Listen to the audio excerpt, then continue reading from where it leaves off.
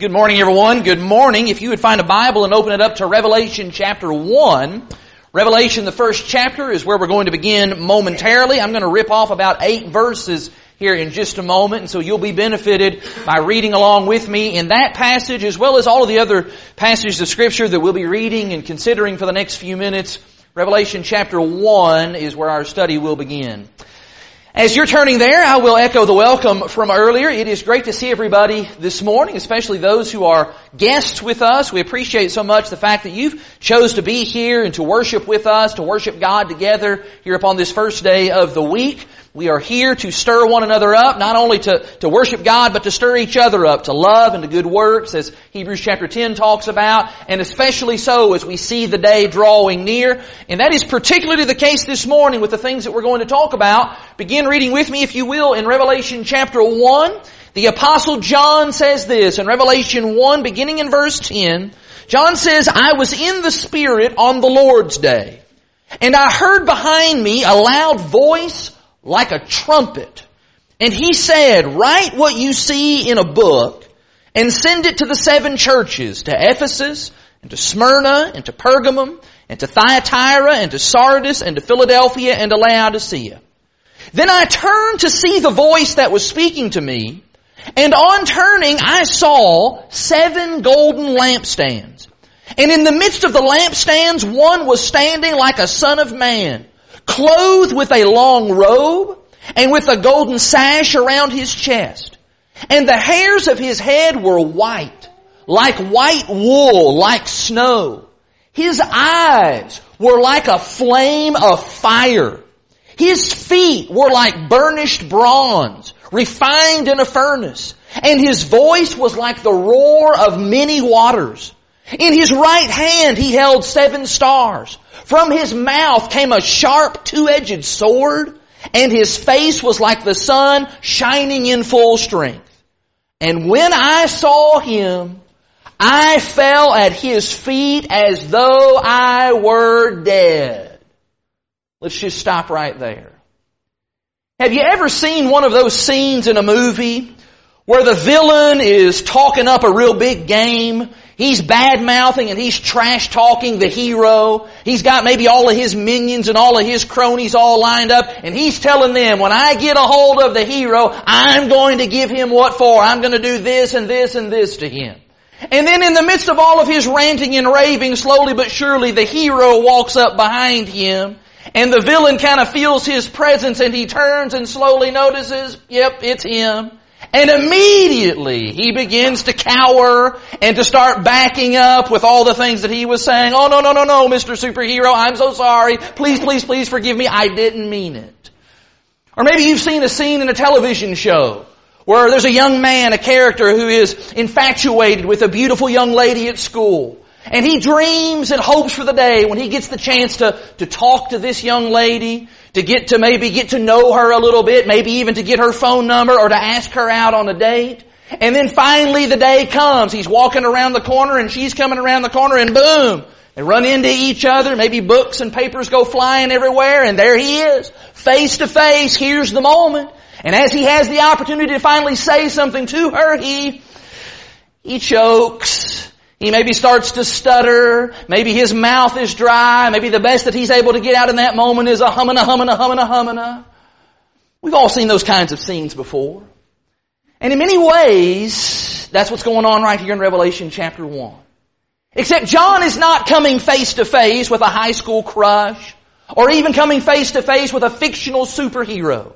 In Revelation chapter 1, John is coming face to face, verse 17, with the first and the last. He's coming face to face, verse 18, with the one who has the keys over death and Hades, the one who died but is alive forevermore. John comes face to face with Jesus the Christ. And the fearsome image that he sees there. Did you notice in verses 12 through 16 that amazing description of what Jesus looked like in that moment? That description caused John to have a reaction that I think most of us would probably have if we were in his shoes. John fell down like a dead man. I think maybe the suggestion here is that John fainted from what he saw. John had seen Jesus some 60 years prior, before He ascended back into heaven. But now he is seeing Jesus in a different form. He is now seeing Jesus as the exalted King of Kings and Lord of Lords. And John's reaction in that moment is one of terror and amazement and reverence all wrapped into one. Which makes me wonder, what's it going to be like when we see Jesus? And by we, I don't just mean us here in this building right now. When I say we, I mean we as in the entire human race. Because a day is coming, Revelation 1 verse 7 says, when Jesus comes in the clouds and every eye will see Him. In that moment, when each and every person who has ever walked the face of this earth, when all people stand before the Lord in absolute final judgment, what will your reaction be then? What will you say? In the words of that old hymn that we often sing, what will your answer be? How will you react to the second coming of Jesus? In March of this year, I preached a sermon on some of the reactions to Jesus that were evident at the foot of the cross. The next month, in April, I followed that up with a sermon about the reactions that were evident at the empty tomb. How did people react when Jesus rose from the grave? I regret that it's taken me so long to realize that actually that sermon series didn't need to stop at 2, but actually it needed to be a trilogy. Because this morning I do want to talk for a few minutes about the reactions that I suspect we will see and hear at the second coming of Jesus Christ. But what makes this lesson a little bit different from the first two is that in those first two events, we knew exactly what people said, we knew the people's reactions, we knew how people responded at the cross and at the tomb because the Bible tells us how those people reacted. But on the other hand, the second coming is an event that has yet to occur. It may occur in your lifetime, in my lifetime. It may occur decades or maybe even centuries from now. We just don't know. But one thing is for certain, Jesus is coming back. And when He does, I am persuaded that His return will spark all kinds of reactions, all kinds of responses. And this morning, I want to catalog some of the things that I think we can expect to see and hear when every single soul stands before the judge in that great and final day. This morning I want to set before you 4 responses that you are sure to hear on Judgment Day. Maybe even a response or two here that you might even be tempted to say yourself.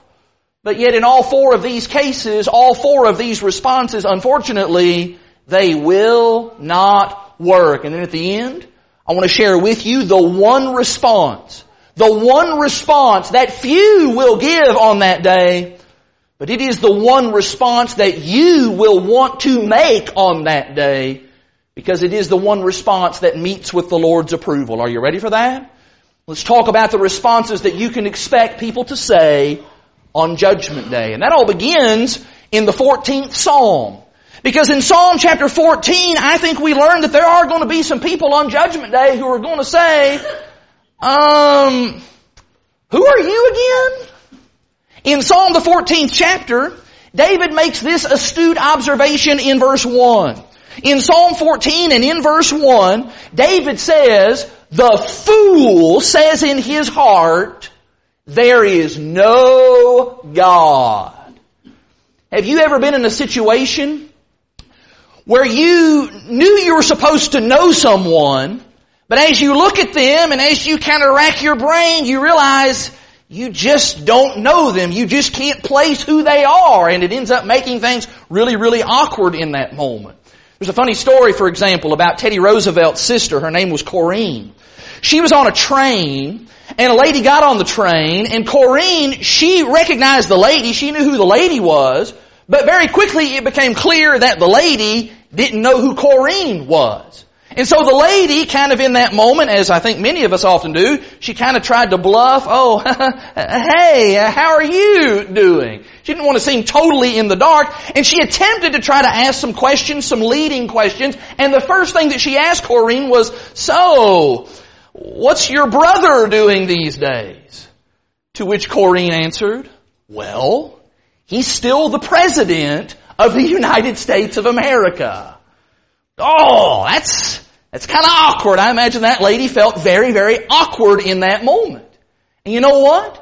I think there's going to be a whole lot of awkward on Judgment Day.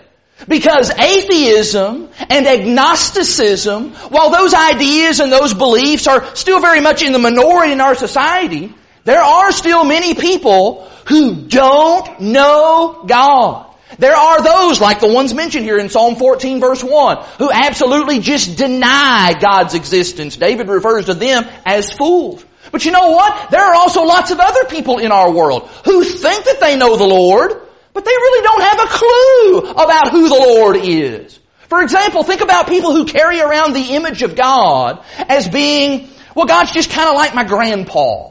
He's just kind of old and sweet, and he's just kind of blissfully naive. You know your grandpa is. Grandpa lets you get away with just about anything, and well, that's just kind of the way God is. He'll just let you get away with whatever you want. What are those people who carry around that mental image of God? What are they going to say when they arrive at Judgment Day and they find the Lord administering punishment and pouring out His wrath on sinners? Those people are going to say, whoa, who are you? Who is this God? I had a very different conception of God. I thought of God as kind of a big giant cosmic teddy bear who just kind of hugs us and He's just kind of warm and fuzzy and makes you feel all good inside. Who is this God who takes sin so seriously? Look in 2 Thessalonians chapter 1, please. In 2 Thessalonians chapter 1, the Bible says, you better know who God is. And you better get a right conception of who God is. And you better get to work on that right now. Because 2 Thessalonians chapter 1, verse 7, 2 Thessalonians 1, verse 7, the Bible says there, when the Lord Jesus is revealed from heaven with His mighty angels, in flaming fire, inflicting vengeance on those who do not know God. And on those who do not obey the gospel of our Lord Jesus, they will suffer the punishment of eternal destruction away from the presence of the Lord and from the glory of His might. Let me say something right now that probably will not be the most profound statement you've ever heard, but it is so important. You don't want to wait till judgment to be introduced to God. You need to get introduced to Him right now. You need to know Him. You need to love Him. And you need to serve Him before you get to Judgment Day. Because pleading ignorance on that day isn't going to cut it. Just like this second response isn't going to cut it. And this second response is something that people say all the time. People say it today all of the time. And when this line comes out of people's mouths, they don't say it because they were in the middle of doing the right thing. No, people use this line to try and cover up the fact that they were doing the wrong thing and they don't want to take responsibility for that thing. And so we say things like, well, I'm only human. I'm not perfect, but who is? We all make mistakes. Don't you know, Lord? Nobody's perfect. And people say that kind of thing all the time. And in fact, sometimes we even say that kind of thing. But you know what? I'm not real sure that that's going to play very well on Judgment Day. Because while we talk about standing before God as the judge, I want you to please remember that we will also be standing before God, our Creator. That is, we will be standing before the very one who made us.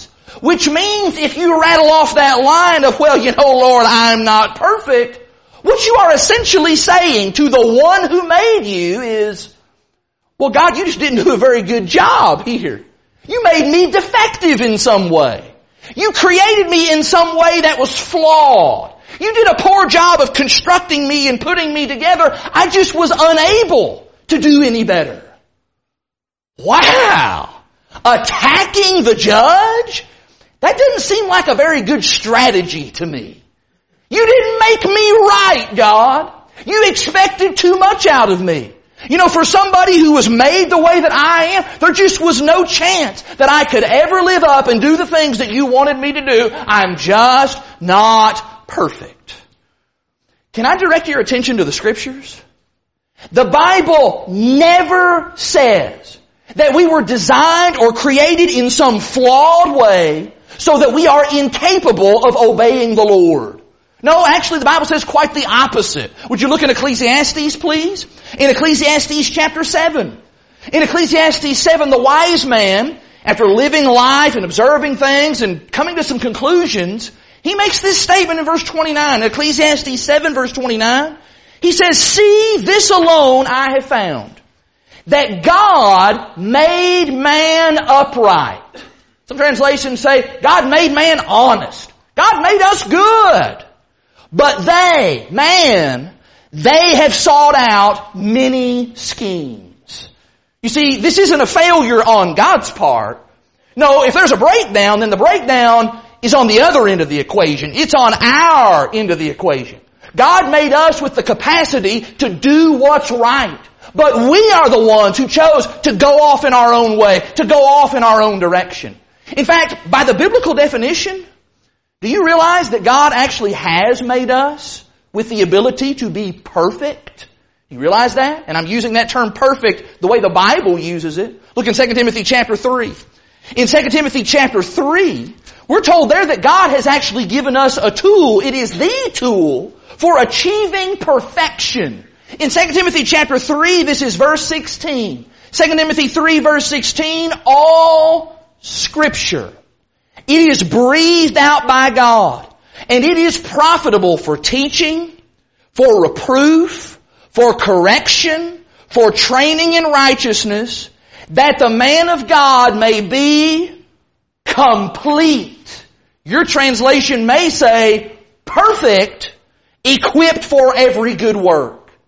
You see, God has written, and He has protected, and He has provided us with His Word. Why?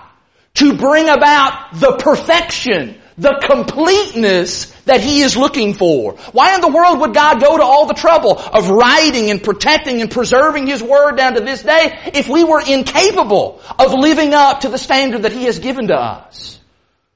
Maybe the question that really needs to be asked here is, why would there even be a judgment day if you can just stand before God in that day and say, nobody's perfect, Lord?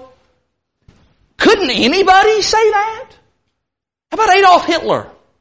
Adolf Hitler, you stand charged with starting a Holocaust. You stand charged with leading some events that plunged human civilization into a world war, which resulted in the death of millions of people and untold damage and harm worldwide. What do you have to say for yourself, Mr. Hitler?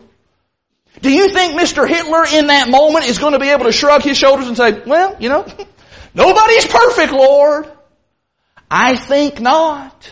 That's not going to wash, is it? In 2 Corinthians chapter 5, what the Bible says is that you and I and Adolf Hitler and everybody else is going to be accountable for how we lived our lives, for the things that we did, for the things that we left undone, for the good that we did, for the wrong that we did. In 2 Corinthians 5, look in verse 10. 2 Corinthians 5 verse 10, for we must all appear before the judgment seat of Christ, so that each one may receive what is due for what he or she has done in the body, whether good or evil.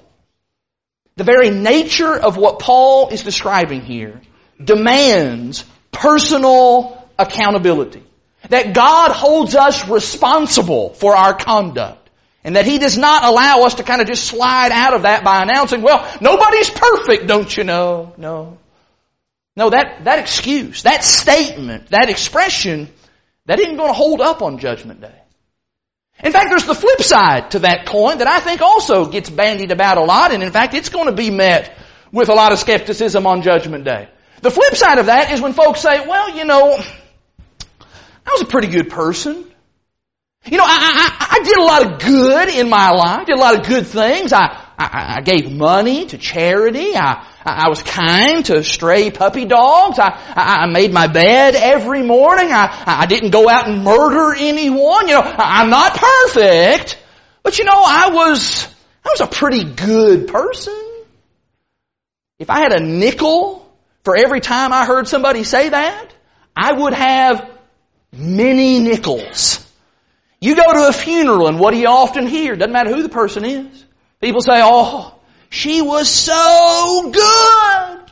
If she's not in heaven, nobody's going to make it to heaven. Why? Because she was such a good person.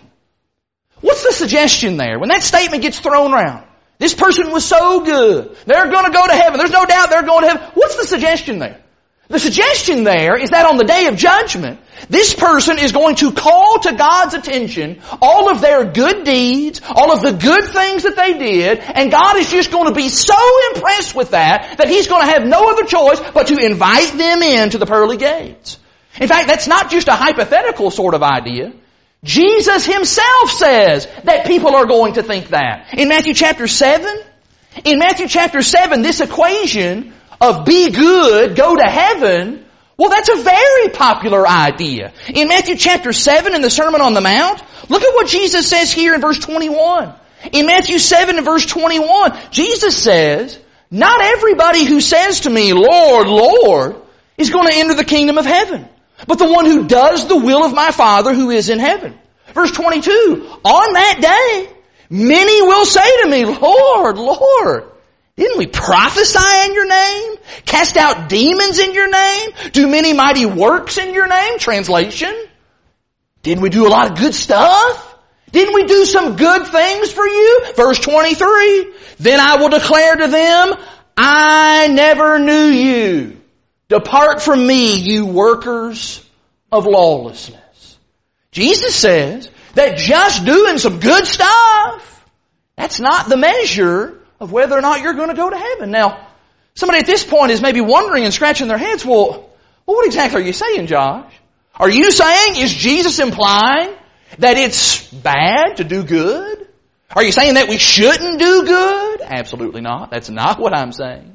You should do good. Are you a good person? Good. The world needs more good people. And you need to know that doing good, that matters. It does. It is important. In fact, let's just listen to Jesus again. Look in John 5. In John chapter 5, there Jesus makes clear that how we live our lives, whether we live in a good way or whether we live in a bad way, it matters. In John 5, look in verse 28. Again, talking about some things that'll happen at Judgment Day. In John chapter 5 and verse 28, Jesus says, do not marvel at this, for an hour is coming when all who are in the tombs will hear His voice and come out.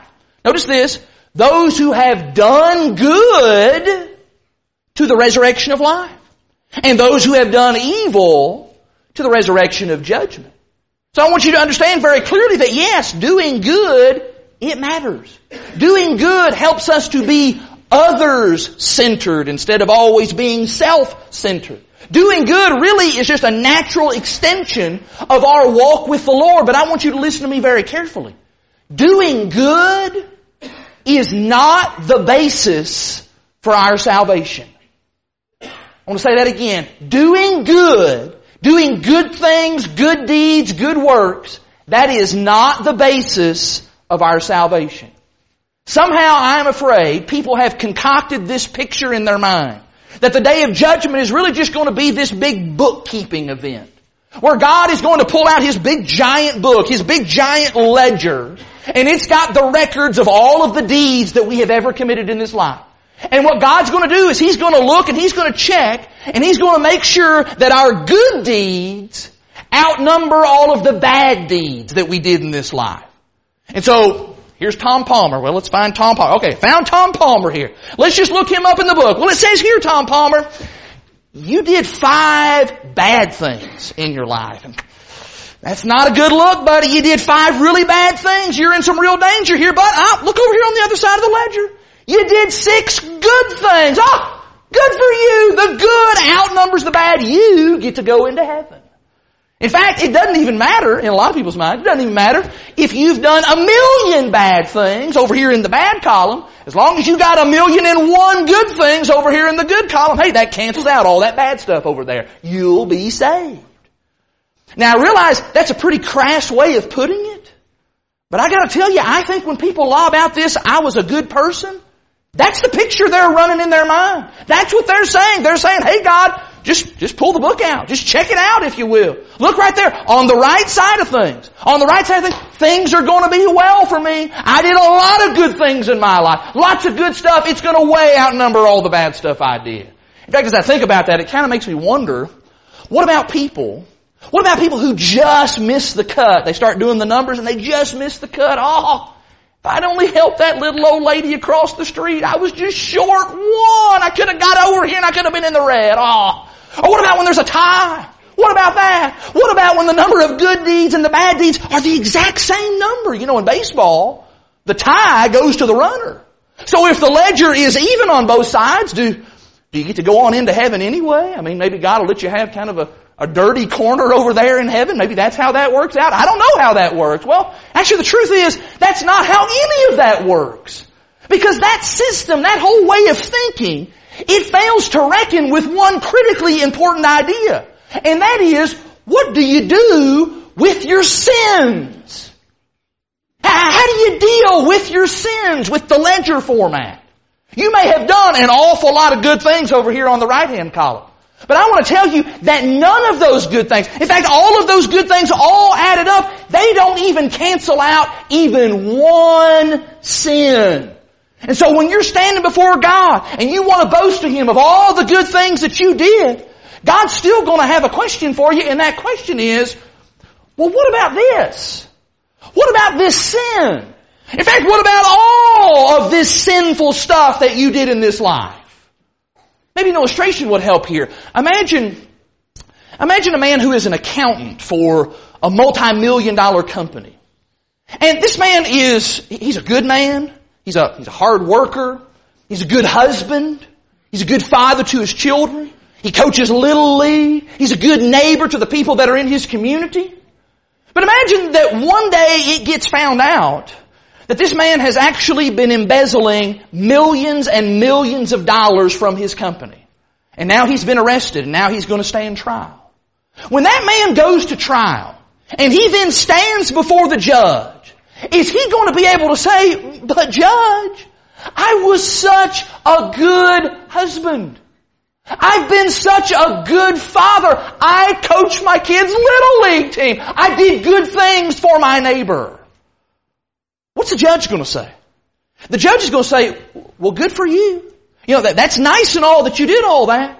But all those good things, they don't change the fact that you broke the law. You committed a crime for which there must now be a penalty. Listen to James in James chapter 2.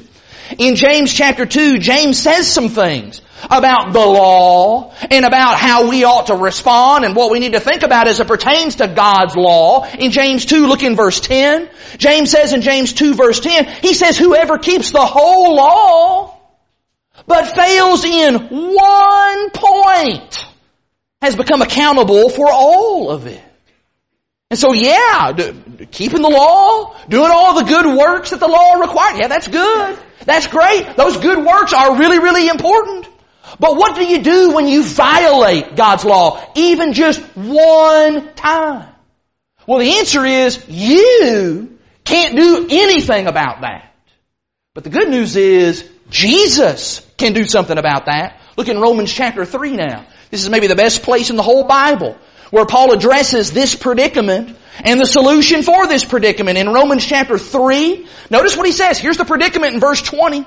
Romans 3 verse 20, he says, for by works of the law, doing all kinds of good stuff, no human being will be justified in God's sight, since through the law comes knowledge of sin. Paul says you can do all kinds of good works, and it's never going to be enough. And why? Because verse 23, because all have sinned and all fall short of the glory of God. Again, even just one sin can separate a person from God. No matter how much good, no matter how many great things he or she has done. That's why the answer for sin is not within ourselves. The answer for sin is outside of us. The answer for sin is Jesus. And that's why Paul continues on, verse 24, that we are justified by His grace as a gift through the redemption that is in Christ Jesus, whom God put forward as a propitiation by His blood to be received by faith. You see, it is the grace and the mercy of God that brings about salvation. It is faith and trust in Jesus that remedies the problem of sin. We do good works, yes, but we do good works because Jesus has forgiven us, not because we think doing these good works is going to merit or earn us His forgiveness. Telling God on Judgment Day, "Oh Lord, I'm a good person," that's not going to suffice. Just like this fourth response isn't going to suffice. When people stand before the Lord in that day and they expect salvation because, well, I was a member of the church. You know, hey God, pull out the church directory, pull up the Lakeside app, scroll through the directory, you will see my name. In fact, you'll see my picture there. I was a member of the congregation. I'm in there. I've been a member of the church for 30, 40, 50 years. I've been coming to church all my life, regular in my attendance, never been withdrawn from by the church. I am a member of this congregation. And so when that roll is called up yonder and the Lakeside congregation gets summoned forth, hey, I'll just stand right there with the whole group. We'll all be ready to receive eternal life together. We'll all just kind of go in together. And people love to think in those sorts of terms, I think. And that's because people love to be a part of a group. Generally speaking, human beings like to be in groups. That sense of inclusion, that sense of acceptance and belonging and togetherness, man, those are all wonderful benefits and blessings that come with being in a group. And I'll say this about a group. A group can help you. In fact, if you get with the right group, that group can help you get all the way to heaven.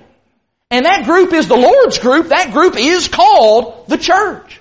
And it is a group of people who love you and will care for you, who will pray for you, who will encourage you, who will hold you accountable, who will help bear your burdens, who will help facilitate your growth. And the benefits to being a part of that group are extraordinary, and it'll help give you a huge boost in the right direction. But I need you to understand very, very clearly this morning. There is no group plan for going to heaven. There is no group rate. There is no group package for eternal life. Are you still there in Romans? Just maybe look across the page in chapter 2. In chapter 2 of Romans, look in verse 6.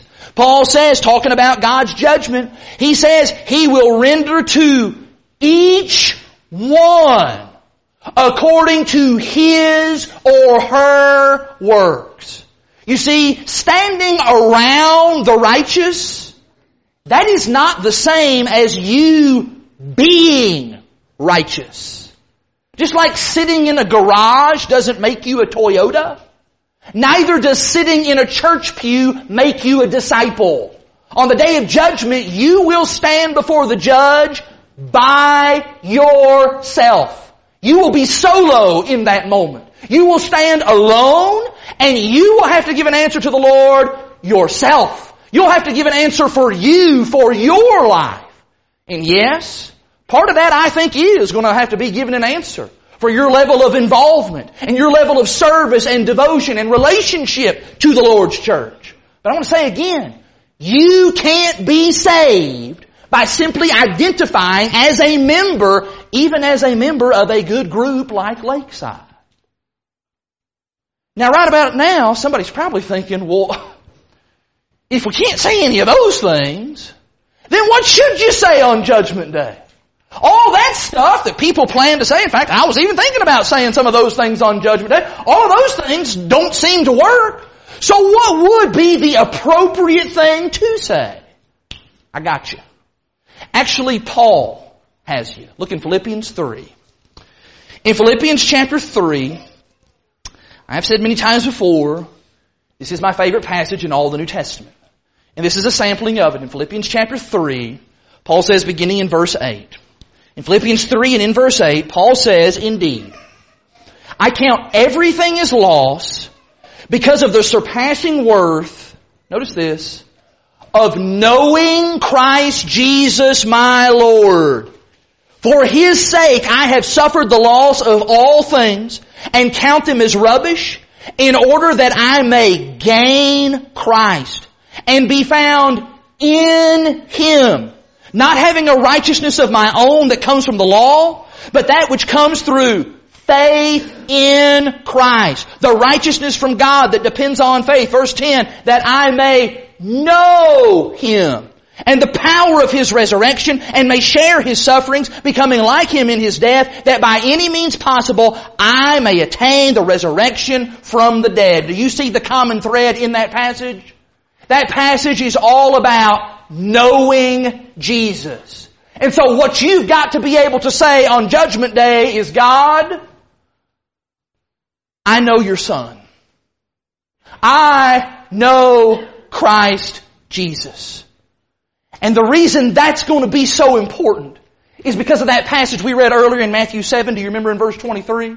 Those people who receive the sentence of eternal condemnation, what is it that Jesus says to those people? He says, "Depart from me, I never knew you." Do you know Jesus? Do you know Jesus? In that final tribunal, when the accuser, the enemy, Satan, when he brings all of his charges against you, and he's saying all his stuff to God, "Oh, he's done this," or "she's done that," and "Oh, look at all the bad things that they've done." You have to be able in that moment to say, "Jesus has taken care of it.